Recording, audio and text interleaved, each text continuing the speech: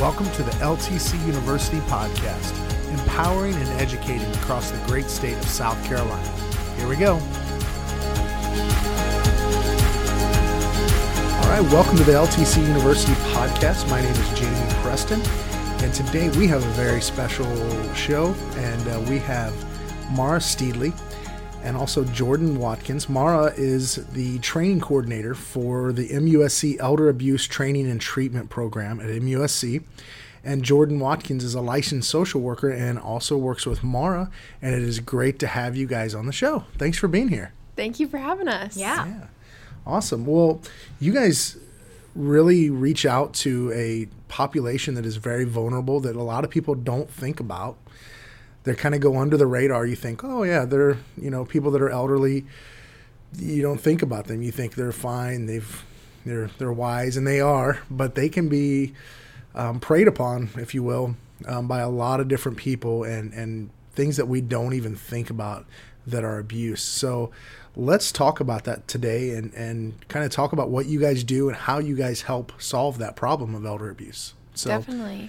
Yeah, tell us a little bit about what you do. So the MUSC Elder Abuse Training and Treatment Program is really focused in two main areas and just what the name is. So we train healthcare professionals on how to identify and refer cases of elder mistreatment.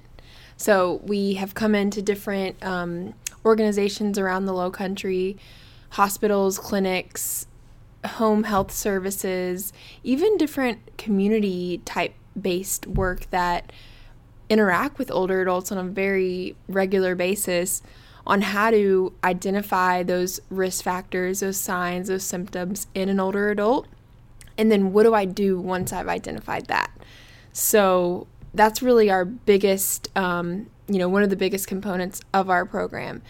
Then the other component of our program is the treatment part. And I'll let Jordan talk a little bit about that, as she is really the leader on that program, yeah, on Jordan, that side of the program. You're a licensed social worker, and that's kind of where you kind of come in.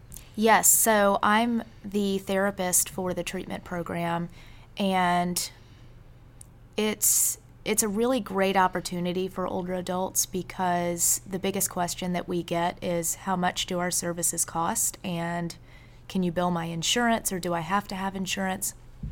And because we are grant supported, we can offer these services at no charge, and we do not bill insurance because, again, we're grant supported. So it's a really, really beneficial opportunity for older adults who could use access to supportive counseling but otherwise could not afford it.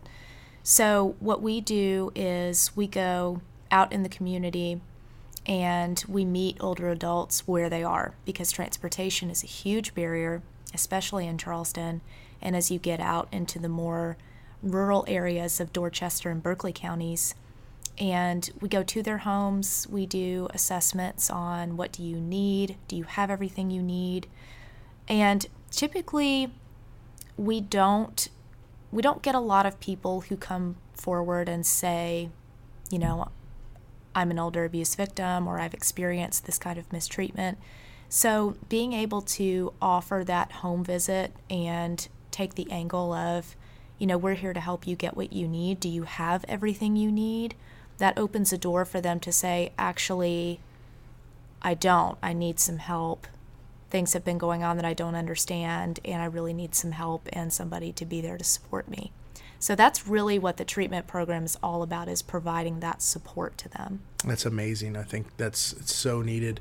So let's kind of get into the basics of this and what constitutes elder abuse. So really it's a public health issue. It's a very pressing public health issue, as we see the baby boomer generation is the largest population, just surpassed by millennials, actually. So millennials are the largest population. Baby boomers are second. So we're really seeing a crisis with them as far as mistreatment. Nationally, we see about 1 in 10 older adults that have been victim of elder abuse, and that can be financial, which is certainly on the rise with the use of electronics and technology to monitor bank accounts and do all sorts of banking through your phone and through online platforms. sexual, unfortunately, which is very underreported, as you can imagine. There is a large shame and stigma surrounding sexual assault. Physical, which is certainly, another big issue, easier to detect, but certainly, it can be hidden as well. We see emotional abuse, which is the most common because it does not leave any scars. It's very unfortunate. And that's actually what Jordan deals with directly is a lot of emotional abuse and just neglect, really. And really, when it comes to the effects of any of those type of assaults, it's a very traumatic event. Yeah. Financial abuse is it can be just as traumatic as sexual abuse. So we are seeing people after the fact come forth with depression, anxiety, PTSD, something that we attribute to veterans, is being experienced by these older adults because they're so fearful after that traumatic event. And in South Carolina specifically, we're seeing the prevalence rate higher, of course, around 15%. Wow. Yeah. Yeah, I mean, you don't think about the financial thing, but you got somebody who's on a fixed income that already doesn't have maybe a ton of money, it doesn't have a ton of retirement money, and then that can just get zapped and can be gone, and put them in a really, hard position. Yeah, a lot of times financial abuse is coupled with another type of abuse or mistreatment. So they often come in pairs or threes. Financial abuse is really becoming very common because credit cards are being more heavily relied upon. Banking is mostly electronic now. That's mostly how people do things. And some older adults have not learned their way around the electronic way of doing financial transactions and things like that. And so it opens a big opportunity for people to take advantage of an older adult's retirement savings. Unfortunately, we're seeing this so much, and research is now really taking a look at this because we need to know how to protect older adults and how to get that information to them because it is so important. Yeah, and I think our culture has changed, where you just take care of your parents. And a lot of times that's changing. That's why our assisted livings are full of people. And there's nothing wrong with that. I think, assisted living is awesome. I have a completely different take on assisted living. I'm good to go to assisted living when I'm older. But I even think of my own parents and my mom. I remember she was on the computer one day and she got something that popped up on her computer. And it was basically them saying they're going to lock her out of their computer unless she literally pays a ransom. And she called me. Thank God she called me immediately. And I said, just turn off your computer. Just turn it off. Told her what to do, and she was fine. But there's so many people that don't know what to do. And they'll pay the $300,000, $400,000, $500,000 of dollars, for that. That is so true. And you're speaking about a huge issue that is just now, getting attention from the National Center on Elder Abuse just sent out an email last week, or I guess it was 2 weeks ago, about around Valentine's Day, about the sweetheart scams. And we see it, we hear it all the time. An older adult, man or woman, is convinced that they're dating or going to marry this person from another country, and they're sending them money constantly to help with their, there's just so many ways, and they're getting smarter and smarter in taking advantage of these people. I mean, it's remarkable the ways that they're going about, and it just seems so legitimate to that older adult at the time. And then, when they look back maybe 2 years later and their funds have been drained, they're just, it's devastating. It is. And you look at a generation ago who wasn't online as much, but now this generation, the boomers, they're savvy. Are online. They're on a lot. They're I think they're one of the top, groups on Facebook and different things. So it's and it's hard to monitor. It's hard to track. It's hard to figure out and hard to catch these crooks and these people that are taking advantage. And I'm so glad that you guys are here to help, especially in South Carolina with this. So, what's some stories that you guys have had that you've heard? Obviously, no names, but I'm sure you have gobs of stories that where you've been able to help and protect these people. It's really hard to think of one. Since our treatment program has been up and running since 2017, we've seen hundreds of older adults. I mean, hundreds. Just recently, we've been working with a family to get protections in place for an older adult. And it's just amazing. There's so much information out there, but people don't know where to go get it, and they don't think about needing that information until they're really in a crisis situation. Yeah. So I think probably one of the biggest ones that we've been able to help, it sticks out to me because it's just one of those stories that you hear about and you think there's no way, that involves sexual assault or physical assault, and it's really hard for people to wrap their brains around how that happens to an older adult, because we think about abuse as happening to younger people. Yeah. But typically what people don't think about is just because someone turns 60 doesn't mean that abuse stops. If it's happening, it was probably always there. Mm. Yeah, and I think a lot of these families, and we think of it's always an outside person. Yes, I was going to say probably that. Not. It's always an inside person. Exactly. That is the most surprising thing that I learned, was it's not these perfect strangers. As much as we want to, think about those sweetheart scams and online scams, it's most likely a friend, a family member, an adult child, a spouse, someone living in the household like a grandchild. It's the people you know and you trust and you love, unfortunately. And that's what makes it even harder, because a lot of times that's a barrier to coming forward. Knowing that person, not wanting to get them in trouble, not wanting publicity, not wanting to be on Live 5 News tonight. There's just so many barriers to coming forth when it's someone you love. Yeah, and I'm sure that's the number one thing that keeps them from, is they don't want to get that loved one in trouble.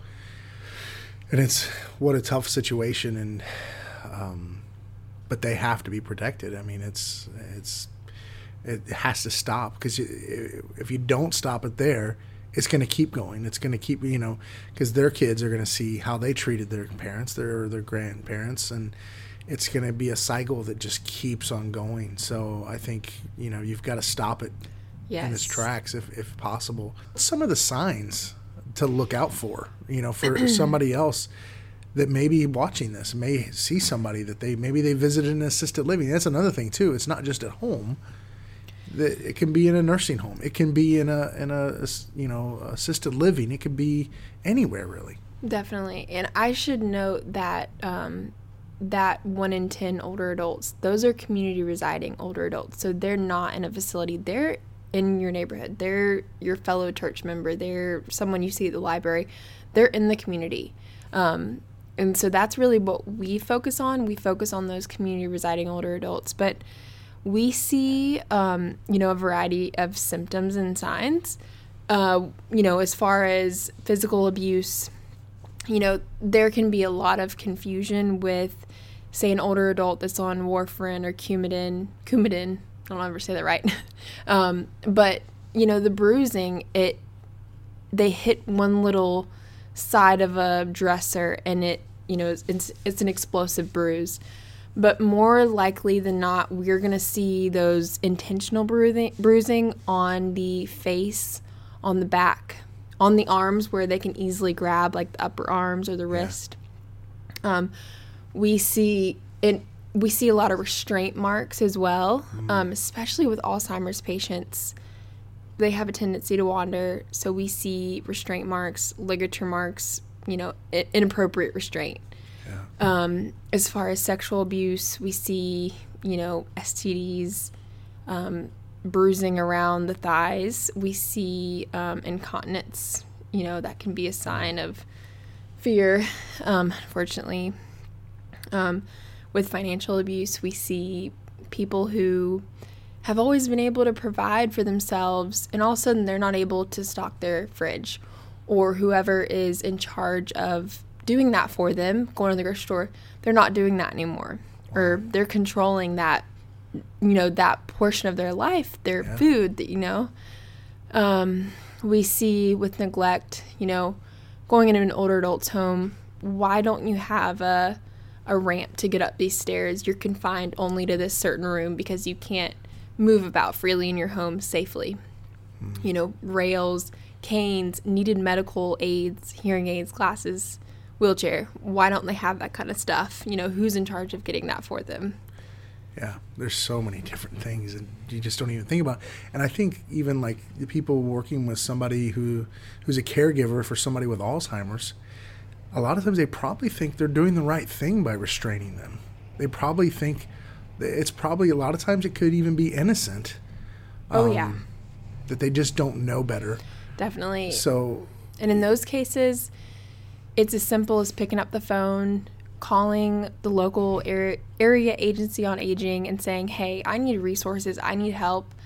I'm no longer able to take care of my mom or my aunt or my grandma that is, really suffering, and she's really taken a turn. And it can be quick with dementia and Alzheimer's, progression can really escalate quickly, and it gets out of control before you can really take a hold of the situation. So definitely just reach out to your local agency on aging.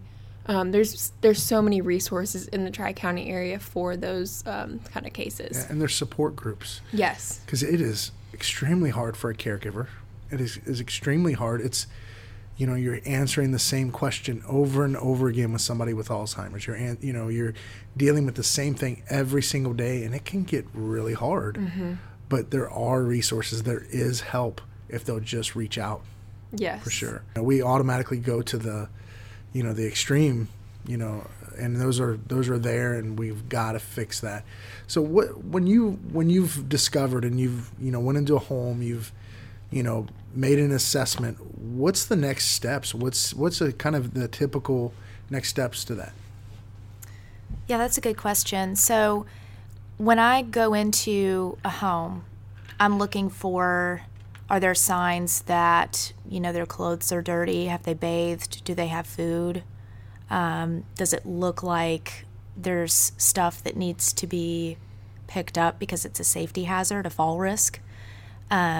And I want to identify, is there somebody who needs to be helping you with this? And if so, where are they? And, do you want me to get in touch with them? Or is that something that, you don't feel comfortable with?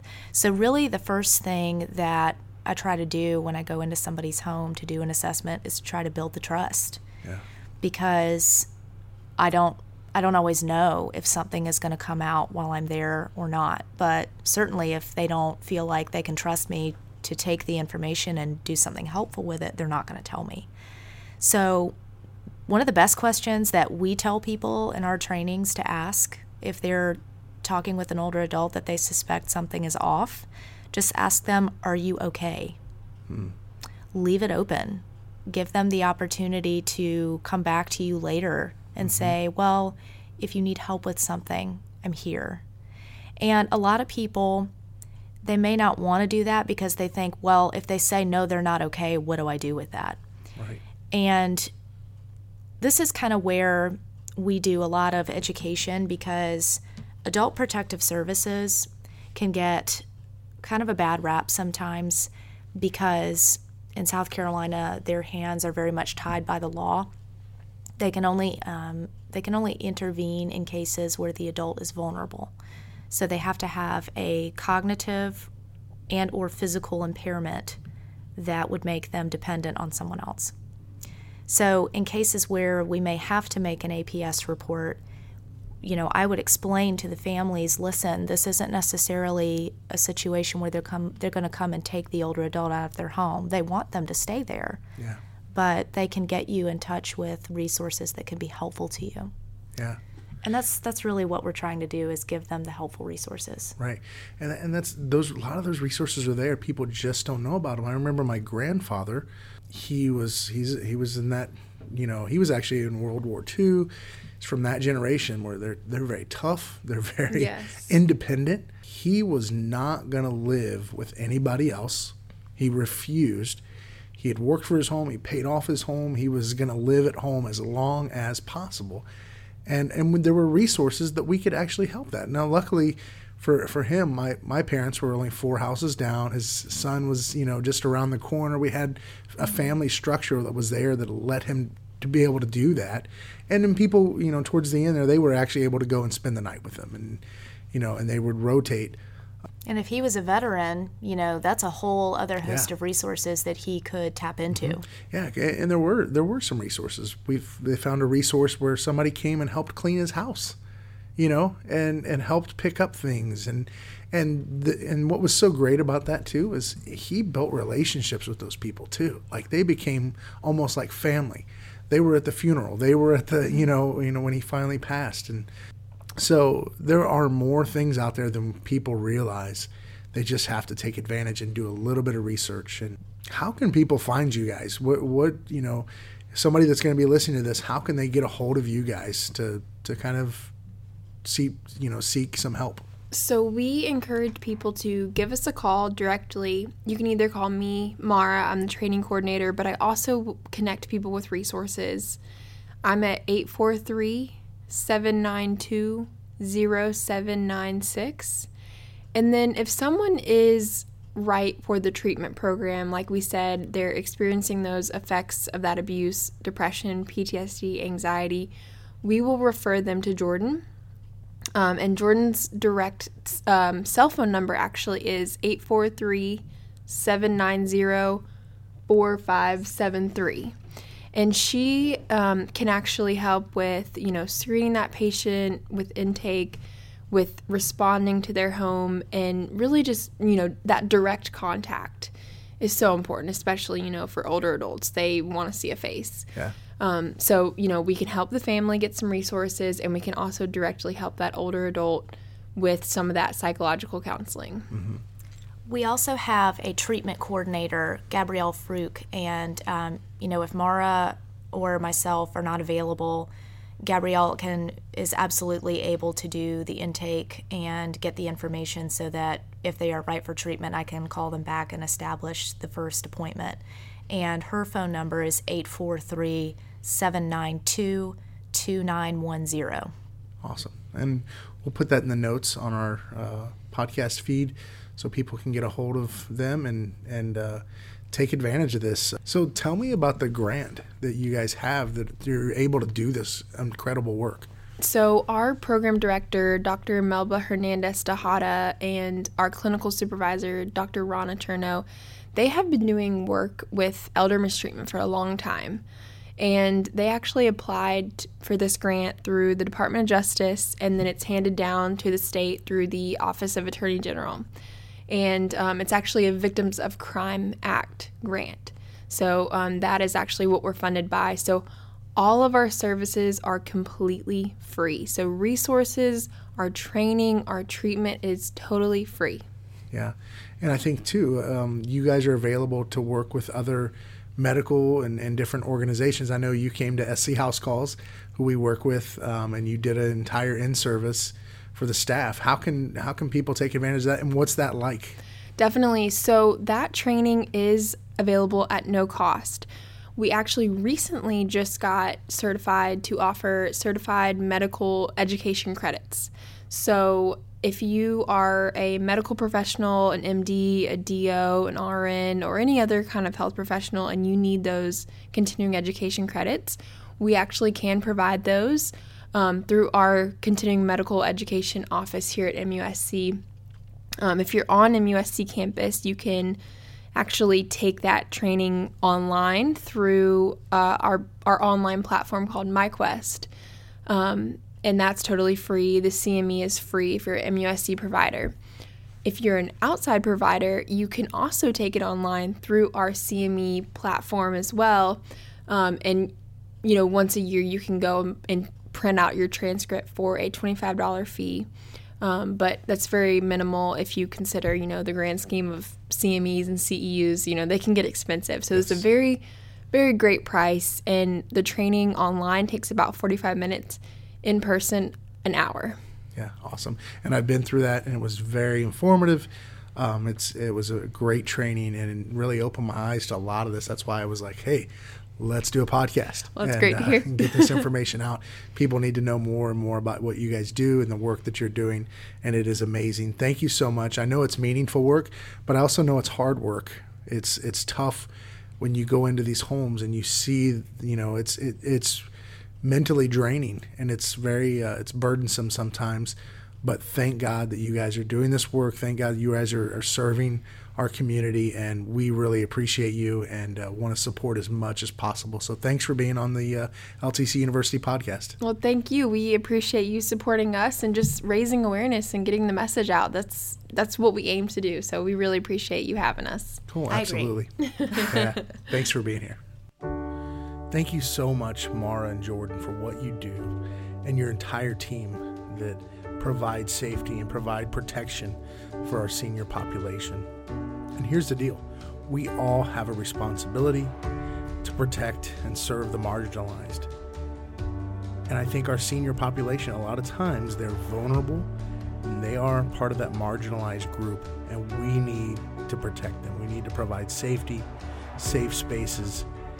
We need to look out for them, every single one of us. Because here's the deal. They took care of us. And we need to take care of them. And I think it's not that hard. It's just a matter of paying attention. And then when we see something, doing the proper job of reporting that and using contacts like Mara and Jordan to help provide that for these seniors.